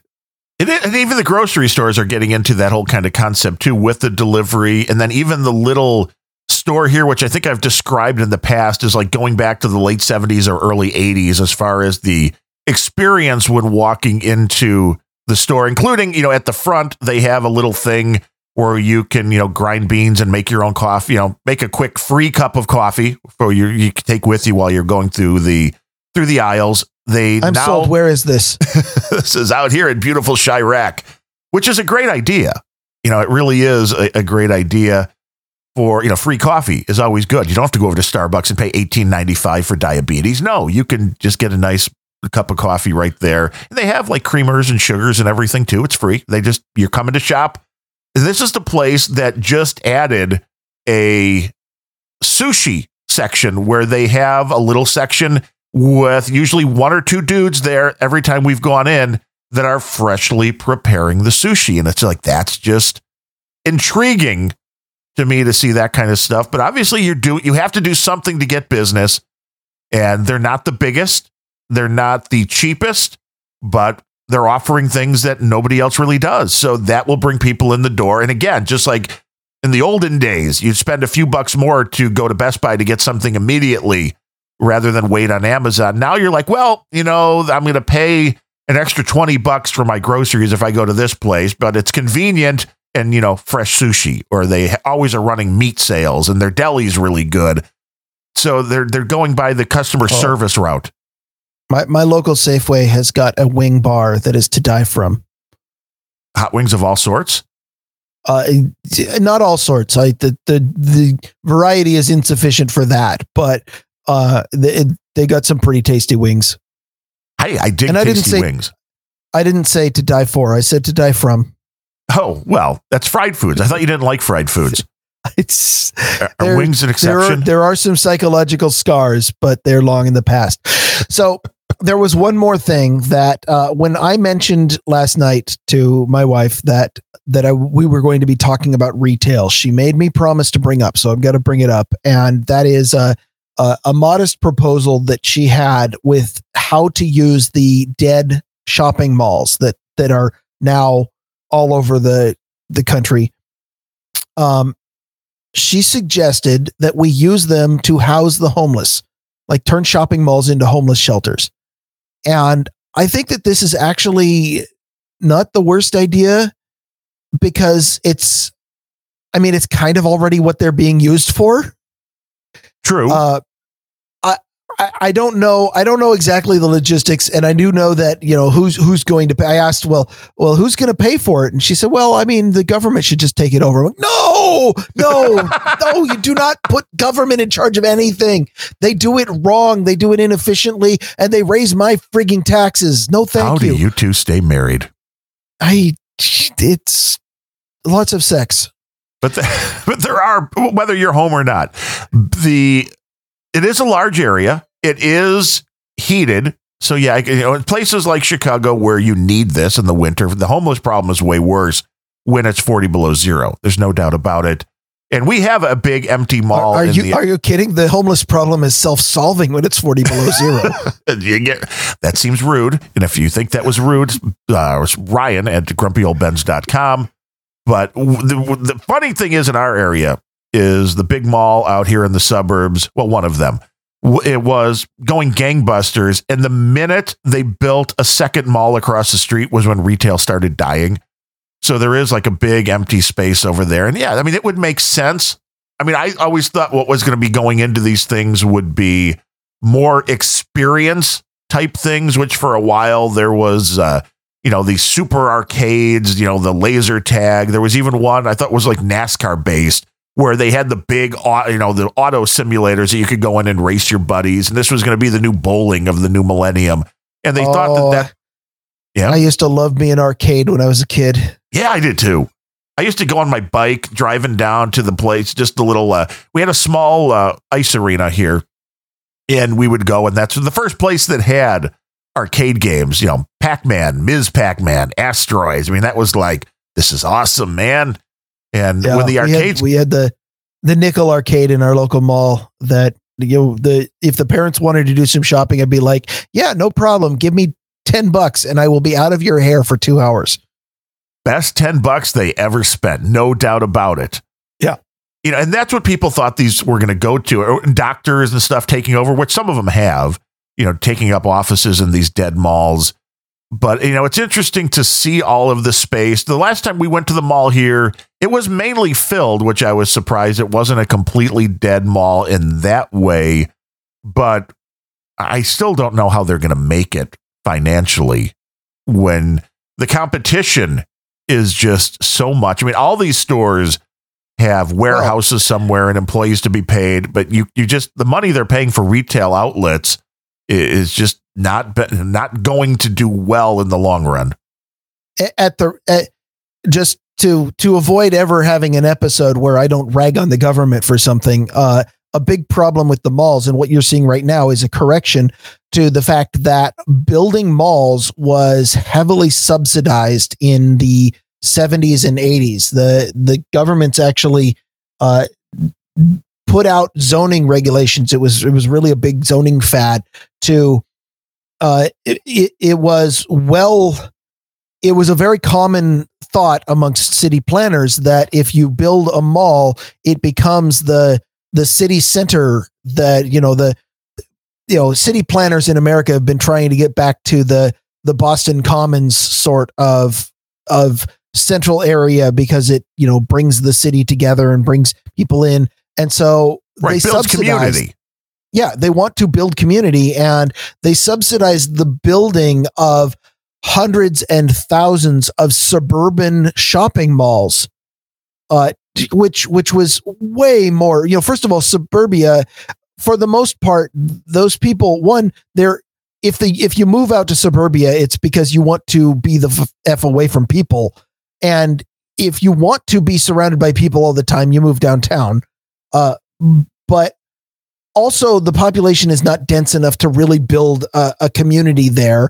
And all these people, suburbia empties out during the workday and then fills up at night again.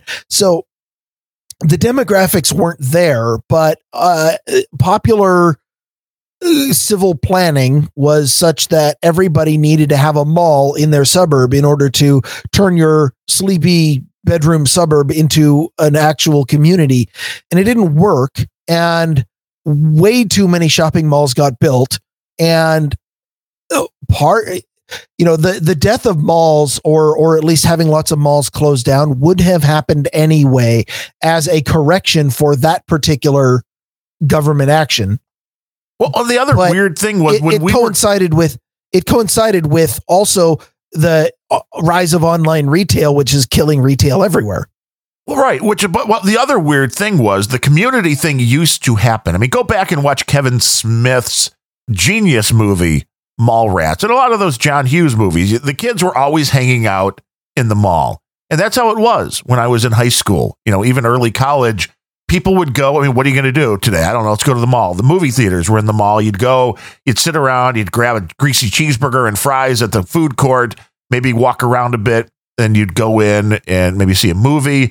Or, I remember just hanging out with buddies, walking around the malls, scoping chicks, man, in high school. That was where everybody went to congregate. And now you have a whole new society. The boys went to the malls to look at women. Right. And the girls went to the malls to be looked at. Yeah. And buy stuff. The guys didn't really want to buy stuff. No, the guys never wanted to be shopping. No. They would do it. And you could always tell a kept man was the one who was sitting there. We didn't have phones back then. So you'd just sit there staring out into space, looking bored right outside the store where the girlfriend was shopping. Or if you were really lucky, there was a bench right outside Victoria's Secret. Yes. Because there were always some good posters in those windows. And you'd be like, But I digress. Now you have the millennial generation people going in and out. Yeah. Who don't want to look at people, who don't want to interact, who are just as happy texting their friends than getting together in a place like a mall where you might actually buy things. You don't need to be in a mall to look at anything you possibly want and communicate with everybody in the world. And it's a waste to go to the mall anyway, because you're not going to see anything outside of your phone in your hand. Which is true too.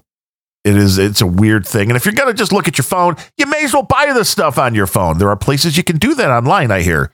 And they sell a lot of products. I'm told. Yeah. Listen, you little shit. I don't even want to use my phone to talk to people. Why would I ever want to use it for all of those other things? That's a good question. But you're the reluctant podcaster. And here you are right now speaking to people through the same kind of format that all these millennials are using, except, we're doing it in a slightly different manner. Nobody has my permission to listen to Grumpy Old Ben's on a phone. You need to sit down in front of a desktop and focus your never mind. Does the desktop have to be from like 1988? Yes, it needs to be running Windows 95. Not Linux. They can't run Linux on that Get box? off my lawn. Yeah, you're an old grumpy old Ben. There's absolutely no doubt about it. But there's people that are willing to actually, with this whole commerce thing, we've been talking about retail. We actually do have some executive producers who were kind enough to send some money our way as their way of saying that they believe what we're doing is providing a quality product. And I only slightly laugh about that because we're just having fun. I mean, that's the biggest thing with these podcasts. I think we would be having these conversations anyway. I mean, they maybe wouldn't be as eloquent, 5 years. I don't know, but we'd be having them anyway and enjoying them. The fact that people can listen in, I'm glad that people are getting something out of the show. I mean, it's always a kick when you see people posting quotes from the show. As I said, Progo the other day when he said, "Oh yeah, just 2 hours of Sir Bemrose and Darren O'Neill pushing each other's buttons for 2 hours." Like that kind of describes Grumpy Old Ben's, at least that one episode. It was a little more contentious than others, which was the one after yes. That episode was excellent because it's one of the few topics that we really disagree on. And we actually argued, and that was, I think, the first show afterwards. You're like, "Hey, that was a really good show." So, I mean, maybe we do just need to be mean to each other and snipe a little more. To which you said, "Oh, I guess you think that all of our other shows suck." And I'm like, "Well, yeah, kind of, but." It took us to episode 50, I'm sorry, we're not out of beta. It's like 35 to get to that point. But it's always fun, Phone Boy pulls quotes out of some of the shows, and the fact that you see people are, there's one thing to know people are listening, and then there's something about knowing that people are listening to the minutia and then taking the time to type out a quote and stuff like that. And we greatly appreciate that. And we super duper especially appreciate the people, especially at this time of year. We know that money is going elsewhere. People are buying presents for everybody that they know. So getting the donations coming in at this time, we're just really honored. First and foremost, our buddy Sir Scandinavian, who may or may not be the reason why I'm a knight of the round table. He is a great supporter of the show. We appreciate all the stuff he does. And his comment was just simply, rock on, Sir Darren O and Sir Bemrose from Sir Scandinavian. So thank you, Sir Scandinavian. We appreciate that. And coming in I do still intend to get up to Jasper because I really want to hit those slopes. There's just this little thing of it's a very long trip and costs money. Well, it's a long trip. It costs money and it's cold in Canada. What the hell, man? I thought Chicago was cold. You see it looks Chicago is cold. It looks, of course, up in the Rockies, it looks beautiful. My wife, here's the difference between my wife and I. When the winter hits, I'm more than happy when she leaves the house to go to work to turn the thermostat down to 60 and enjoy the day. And it's a nice cold, in the house. I like cold. The minute she comes home, it's like, it's cold. And the heat has to come back on. And convincing her to go somewhere like that in the middle of winter, you could say skiing and all that, and she's going to be like, she'd rather be on a beach somewhere, which I find to be utterly boring. So I don't know, maybe split vacations is what we need. I can just go hide in a cabin in the great Scandinavian woods. That sounds about right. When my wife and we discuss, well, are we going to head up into the mountains, or are we going, to see your family? Are we going to head to Hawaii to see my family? See, that is a card that not many people get to play. Yes. When people talk about my mom, I say, yeah, she's in a better place. Oh, did she die? No, she moved to Hawaii.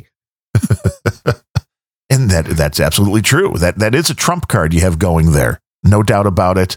So Sir Scandinavian, I guess the question is, do they have high-speed internet out there? Or would it really be off the grid? That would be another big question. You might get the shakes getting off the grid. How would we do a grumpy old Benz? Can we run a really long Cat 5 cable or Cat 6? Maybe. I don't know. These are things you have to think of.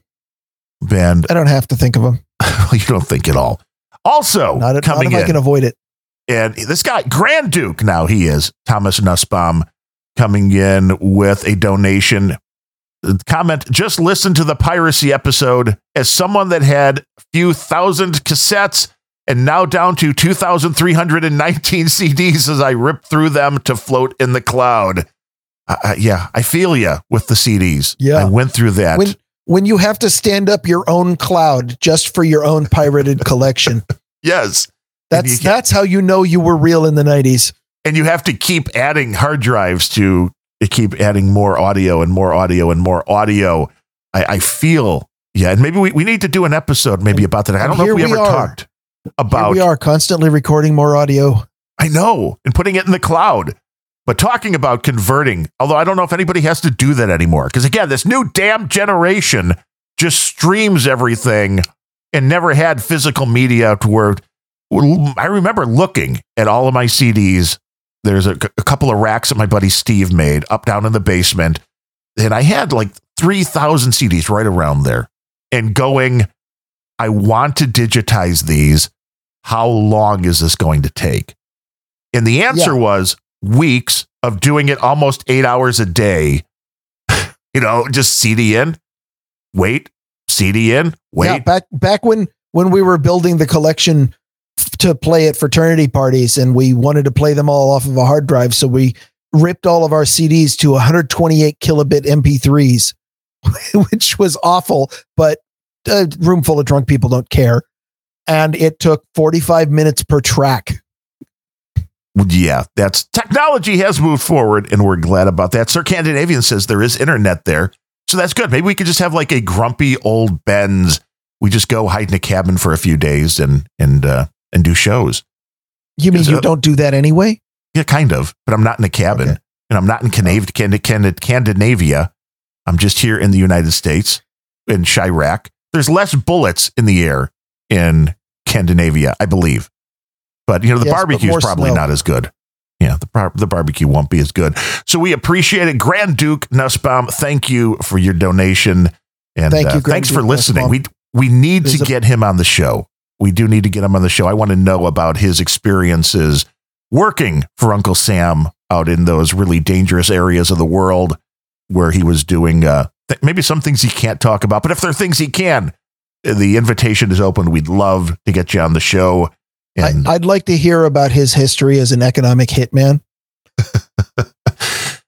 again, we might not be able to talk about some of those things. And last, but certainly not least, our buddy Progo, who has been on the show talking about crypto, comes in with a note that simply reads, from Progo, Happy Conquerors Harvest Festival. So I guess that's like Thanksgiving for How? dudes named Ben. Doesn't that comment promote colonialism? That makes it evil, right?